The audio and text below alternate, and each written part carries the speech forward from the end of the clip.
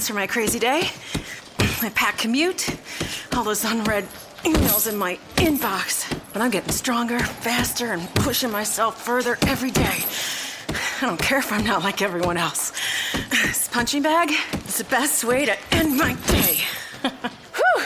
Fearless is knowing yoga isn't your style. That's the power of the Blue Cross and Blue Shield Federal Employee Program. Learn more about our healthy benefits at fepblue.org/getmore. Hey folks, Greg Auman with the Tampa Bay Times and TampaBay.com. Checking in for episode 44 of the Locked on Bucs podcast. You're probably listening to this Thursday morning, getting ready for Buccaneers home game against the Denver Broncos on Sunday at Raymond James Stadium. Lots to get to. Newsy Wednesday to recap for you guys. Obviously, we get a lot of access to players and coaches on a Wednesday. Open locker room, talking to the offensive coordinator, talking to Jameis WInston, Dirk Cutter, as well as conference calls with Gary Kubiak and Aqib Talib on the Broncos end. So a lot to get to. And honestly, what I'm kind of most curious about to open up today's podcast is Mike Evans up against the Broncos secondary. Obviously, Denver Broncos have a great defense, one of the NFL's best. And curious to see how this Bucs passing attack that has been fairly prolific, even if it's been coming from behind a lot this year, does against just a ridiculously talented Pro Bowl-laden secondary, not to mention a tough front seven for the Broncos as well. Not just one, but two Pro Bowl corners coming into Tampa on Sunday in Aqib Talib and Chris Harris. Just dangerous guys to throw at. We saw Jameis Winston go after Patrick Peterson in the Arizona game, and pass got intercepted deep. And again, I don't know that it'll be Talib on Mike Evans, but it's certainly the expectation. Aqib Talib, in talking to him, our lead NFL writer, Rick Stroud, wrote on Talib for today's paper, for Thursday's paper, and was very impressed just to hear the recent maturity for Aqib Talib. Here's a guy who, even this spring, was still getting into trouble for shooting himself in the leg, but appears to have turned a corner, talking about how much more mature he is now at age 30. Obviously did not work out. You always think about NFL teams having a balance between talented and troubled, and how much of one you can tolerate with the other. And Aqib Talib, was a great draft pick for the Bucs out of Kansas. I was looking at most interceptions by any Bucs player since 2008. Okay, total interceptions as a Buc since 2008. Aqib Talib still has twice as many as any current player, even though he's been gone nearly 4 full years. Aqib has 18 interceptions as a Buc since 2008. Nobody on the current team has more than 9. This is a defense that really has sorely missed having a ball hawk like Talib, a guy that can get you 4, 5, 6 interceptions in a season. Levante David has 9, if you're wondering. Jonathan Banks has 7, had 7 in his first 2 years, and just hasn't had any since. But anyway, Talib, we were looking, and obviously Talib is great at interceptions. What Talib is really outstanding at and dangerous at for an opposing quarterback is the pick six. Has 5 of them in 33 games with the Broncos. 5 pick sixes in 33 games with the Broncos. Has 1 already this year. Had 2 in each of the last 2 seasons. Has 9 for his career. He's only in his 9th season right now. And Talib has 9 career pick sixes. The NFL record is 12. That's Rod Woodson. Charles Woodson has 11. And again, Talib is in a nice, I think he's tied for 4th in a strong group that has, a Hall of Famer like Ken Houston, another Hall of Famer, Ananias Williams. Some really good names in there. And Talib still certainly has a couple years left for him to challenge that. Bucs would like to do their best not to let him get number 10 on Sunday. Broncos defense, again, just statistically, before we get back to Talib here, statistically 4th best in the NFL, only allowing 178 passing yards a game. Some of you guys that follow stats closely, a lot of people like yards per attempt as a telling figure. Not really total yards, because total yards, again, if you throw the ball 58 times, you can appear to have really good passing numbers when you just pass a lot. But the Broncos only allow 5.7 yards per pass attempt, which is really low. It's within like a fraction, within a couple inches of Arizona for the NFL lead. Usually you see that number up around 8 or so, 5.7 yards per attempt. So when you are completing passes, it's a lot of dink and dunk and smaller screens and stuff, not a lot of big plays down the field. Bucs obviously aren't nearly as good in that department. Broncos have only allowed 2 passing touchdowns in their first 3 games. So it'll be neat to see the NFL's touchdown leader, Jameis Winston, up against a defense. There's only 3 in the NFL that have given up fewer touchdowns than the Broncos have with 2 in 3 games. Was looking at what Mike Evans can do against them. Obviously, Mike Evans has had 3 really good games. He's top 5 in the NFL in yards, in catches, in touchdowns. But it's like since the start of 2015, Broncos have only had 3 guys get 100 yards receiving against them. Travis Benjamin did it. Antonio Brown had a really good game against them, had like 182 or something like that. But that's Antonio Brown. He's kind of in his own separate realm as NFL receivers go right now. So curious to see how often the Bucs go to Mike Evans, even when he's well covered by a Pro Bowl cornerback, or whether they try and open up somebody else. Dirk Cutter made the point of saying that the Broncos, when the Broncos go to their sub package, it's not a nickel, it's actually a dime. So they put 6 defensive backs on the field at once. A nickel defense is 5 defensive backs, and when they add a 6th, they call it a dime. And Dirk said in his history in the NFL, in 10 years coaching the NFL, he's never seen a pass defense as deep and as strong as the Broncos. Usually, he said, when you see an NFL team put 6 DBs on the field, you can sit there and point out and go, oh, we need to attack that guy, we need to attack that guy. There's vulnerabilities on the field. And he said with the Broncos, when they go 6 deep, USF's Kayvon Webster is a guy that comes on the field in that. There's not an obvious weak point in that secondary. So even when the Bucs go 3 wide with Adam Humphries, as they had a lot of success with 100 yards for Hump on Sunday against Los Angeles, it's not an obvious weakness or something to exploit with this Denver defense. Sacks obviously going to be tough as well. Von Miller, probably as respected a pass rusher, as feared a pass rusher as in the NFL right now. He has 5 sacks this season, which leads the NFL. Shane Ray, second-year guy from Missouri, had 3 last week. So he's dangerous as well. Lots of praise for him. So, again, Mike Evans talked about how much he's looking forward to the physical play that he thinks the Broncos bring from the line of scrimmage. Mike's a big guy, considers himself a very physical receiver. And he said for him to think of himself as wanting to be the most physical receiver in the NFL, he has to do that by proving himself against physical cornerbacks and dominating them. So a lot of motivation for Mike Evans going up against 2 of the best this week.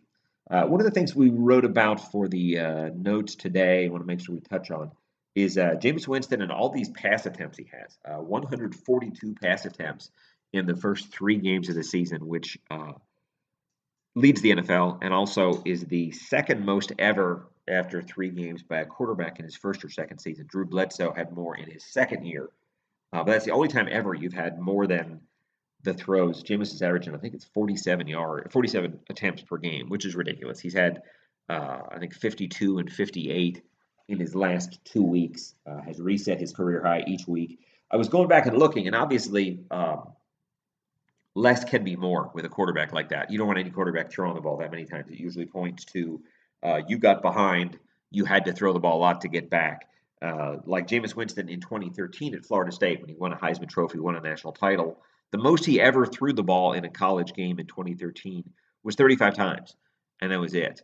And then if you remember back to 2014, Jameis got FSU back to the national championship game, but did it with a lot of comebacks and a lot of games where he fell behind early and had to rally the team back. So didn't have more than 35 attempts at all in 2013.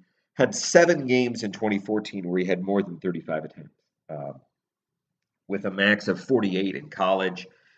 His rookie year last year with the Bucs, I think he had 1 game with 47, maybe against Carolina. Had 50 as a career high against St. Louis last year. And then this year, again, has just kind of blown the lid off that. Was looking at the most ever for a Bucs passer was 68, which is a crazy amount of passes. I think Brian Greasy did that once. And then I was looking at completions. Like Jameis had 36 completions on Sunday, which is top 5 all time for the Bucs. The Bucs record is actually 40 completions. Brad Johnson had a game where he went 40 of 56, just a ton of checkdowns and small passes and drop-offs and stuff like that. So anyway, lots to talk about wanting more balance on offense. Dirk Cutter talking about how he doesn't want his quarterbacks throwing in the 50s. I think Jameis Winston, he said, would throw every down if they let him. He likes throwing. He's confident in throwing. But it's really important they build that run game. This is still a run-first offense, they will tell you. Charles, obviously Doug Martin's out, which hurts things right now. Charles Sims had 6 yards on 6 carries in the first half the other day. So they have not been able to assert themselves on the ground. The offensive line has not been able to uh, establish the line of scrimmage with a consistent run game. Dirk talks about repeat runs. He thinks to have a good running game, you have to run the ball more. You have to let a running back get into a rhythm. You have to let blockers feel exactly how someone's going to block a play.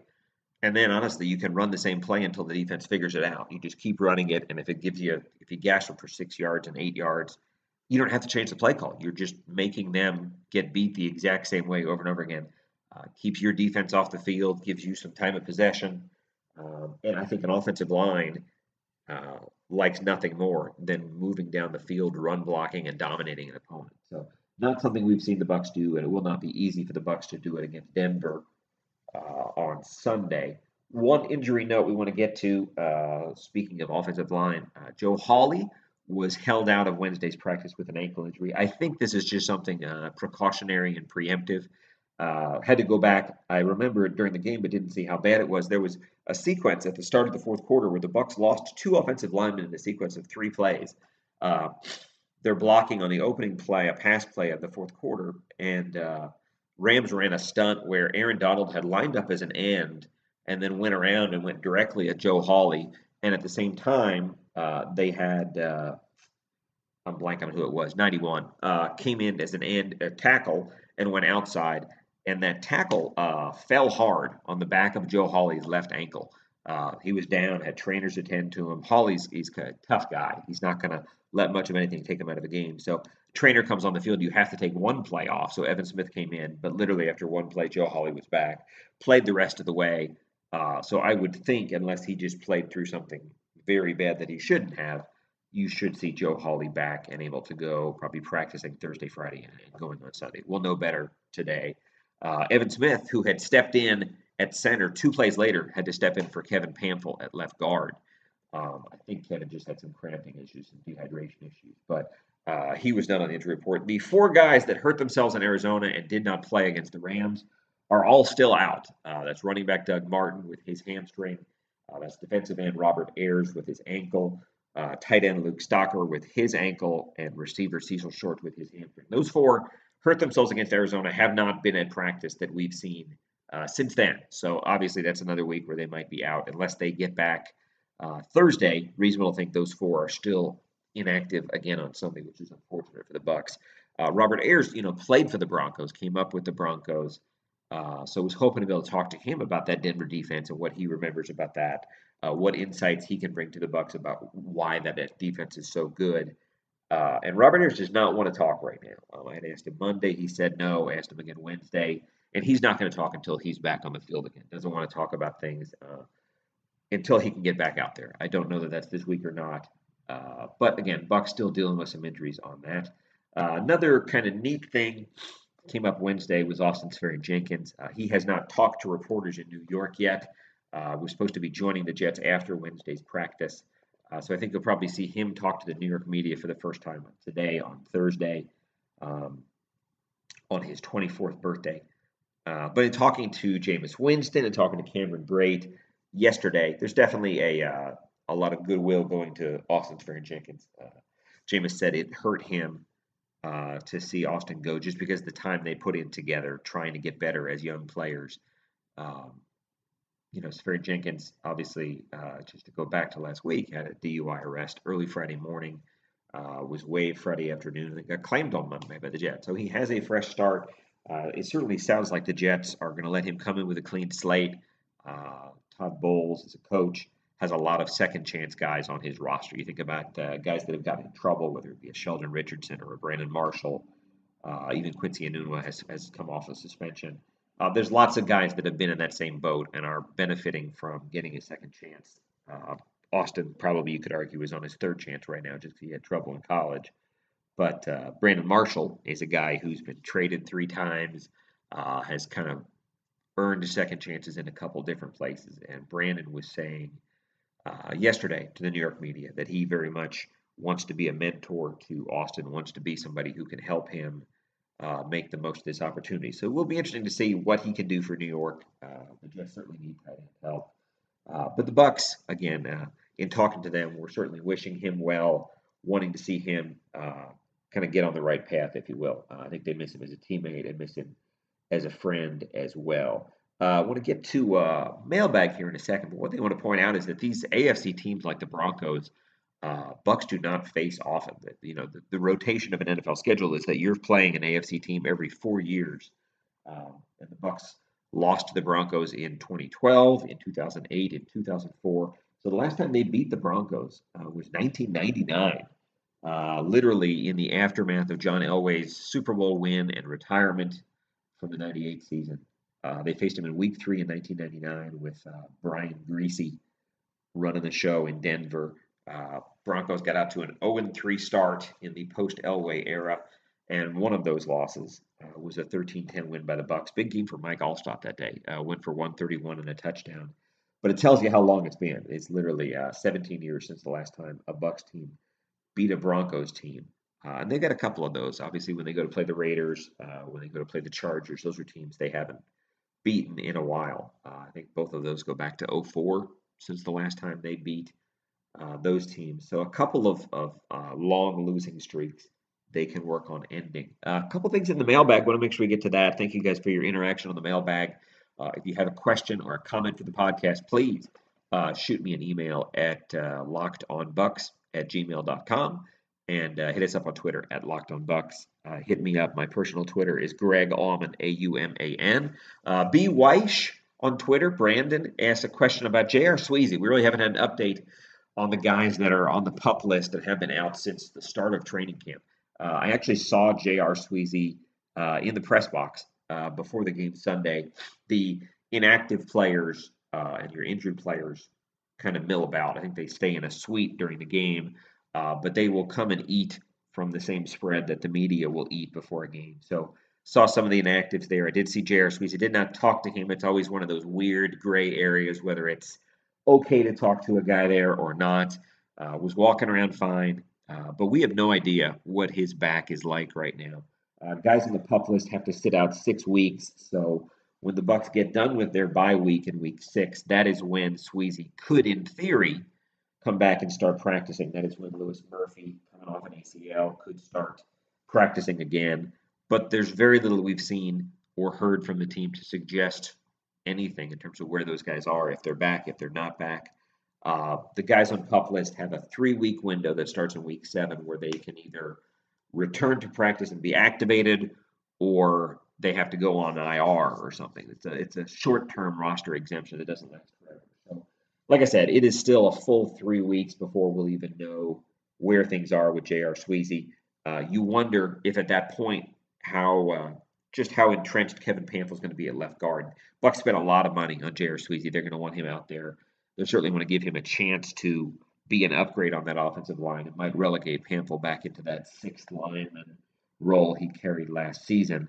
But they want to see what they have in Sweezy. They want to know if he can be healthy and be the starting offensive lineman they paid him a lot of money to be. Pewtercast, another great podcast. Pewtercast has a question asking when the Bucs could get a guy like Dante Dye back. Obviously, the Bucs have kind of shuffled through their depth at receiver. Had Evan Spencer briefly on the roster making the squad. He got cut. They had brought in Cecil Shorts. Cecil got hurt on his very first reception. Called up Freddie Martino. Freddie only played 3 plays on Sunday. So they're not getting a whole lot out of their depth at receiver, their 4th and 5th receiver. Obviously, Russell Shepard still brings a lot on special teams. He actually had a nice catch, almost a one-handed grab inside the 5 at the goal line there on Sunday. But Shep doesn't get many balls thrown his way. So Dante Dye was a guy that was cut in the final week of the preseason. There's a weird math with injury settlements where if you get paid an injury settlement by an NFL team, you can't sign back with that team. I believe it's actually 6 weeks after the fact. So I think Dante Dye could not come back, even if he was healthy, until the 6th or 7th week of this season. That's certainly an option. They have not gotten much. The Bucs haven't gotten much on their return game so far. They literally have only taken 2 kicks out of the end zone in 3 games. That's the lowest of any NFL team. That's not to speak to any players' hesitancy. I think it's a philosophical decision that the Bucs are not bringing kicks that are in any way deep in the end zone out. I think they're taking that 25 and being happy with it. And honestly, the opponents that have taken it out against the Bucs haven't had much luck even getting to the 25-yard line. So you can understand that. But yeah, would be curious to see what happens. I think Dante Dye is a guy who can still play in the NFL, who's a deep threat, who has worked to improve his hands and his routes and other things. Really neat story. Dante's a good kid coming out of Division III Heidelberg, making this team during the season last year and having a touchdown at Washington, making some plays. Very likable kid. We're certainly pulling for Dante Dye there. That should about wrap things up here on the podcast. We're just over 20 minutes here. Tomorrow will be our last preview for Denver on Sunday. Big game coming up for the Bucs. Was looking, and 2 of the 3 writers in the Denver Post, they put their picks online this morning. 2 of the 3 writers, no, I'm sorry, not the Denver Post, no. The Tennessee newspaper, of all papers, put out their NFL picks today, and 2 of their 3 writers picked the Bucs to beat the Broncos, which would be surprising given where the Bucs are right now and where the Broncos are right now. It would take a big step up for the Bucs and a stumble by the Broncos. I mean, I think you have a young quarterback like Trevor Siemian. One more thing here, I am trying to wrap things up. We did get to talk to Danny Vitale yesterday in Open Locker Room. Danny played with Trevor Siemian at Northwestern, so neat to see somebody who kind of knew him as a college football player and as an NFL quarterback, a marginal NFL quarterback, before he's broken out. Obviously, Siemian has the Broncos at 3-0, had 4 touchdowns last week against Cincinnati, so has kind of stumbled into the spotlight as a guy that most people didn't think would be starting for the Broncos. Dirk Cutter was saying he can't remember the last time somebody went from number 3 to number 1 like that, where you passed a rookie in Paxton Lynch, you convince the Broncos they can afford to cut Mark Sanchez as a proven veteran. So anyway, Trevor Siemian, a guy that Danny Vitale is very close with, caught touchdown passes from in college. He remembered Danny's first game at Northwestern as a freshman. They played against Syracuse. It was Trevor Siemian that came in off the bench, had a last-minute drive to beat Syracuse. I think he threw a touchdown with like 44 seconds left. So he's very aware of the composure and the poise and the smarts that Trevor Siemian has that would give him a chance to be an NFL quarterback. It'll be interesting to see how the Bucs go after a young quarterback. We had done something yesterday looking at Bucs against young quarterbacks, and the Bucs have not done well against inexperienced quarterbacks. They've lost the last 6 games against quarterbacks who are playing in their first 5 NFL games. It's a strange stat. It just speaks to, I guess, the Bucs defense in general having trouble against just about anybody in the last 4 or 5 years. Anyway, lots to get to tomorrow. Thank you guys for listening. This will wrap things up for episode 44. Thank you guys again for the Tampa Bay Times and TampaBay.com. Thanks again for listening to the Locked on Bucs podcast. We will talk to you guys on Friday. What you doing? Ran out of space on my phone, so I'm deleting some stuff. Bye, singing dog. Bye, goal. I pronounce you. Bye, wedding ceremony. Stop. At Metro PCS, you get 2 free phones with twice as much memory. Really? Don't say bye to your memories. Switch to Metro PCS and get 2 free LG K20 Plus phones with 32 gigs when you switch 2 lines. Metro PCS. Wireless. Figured out. Coverage not available in some areas. Sales tax not included in phone price. Excludes numbers on the T-Mobile network. See store for details and terms and conditions.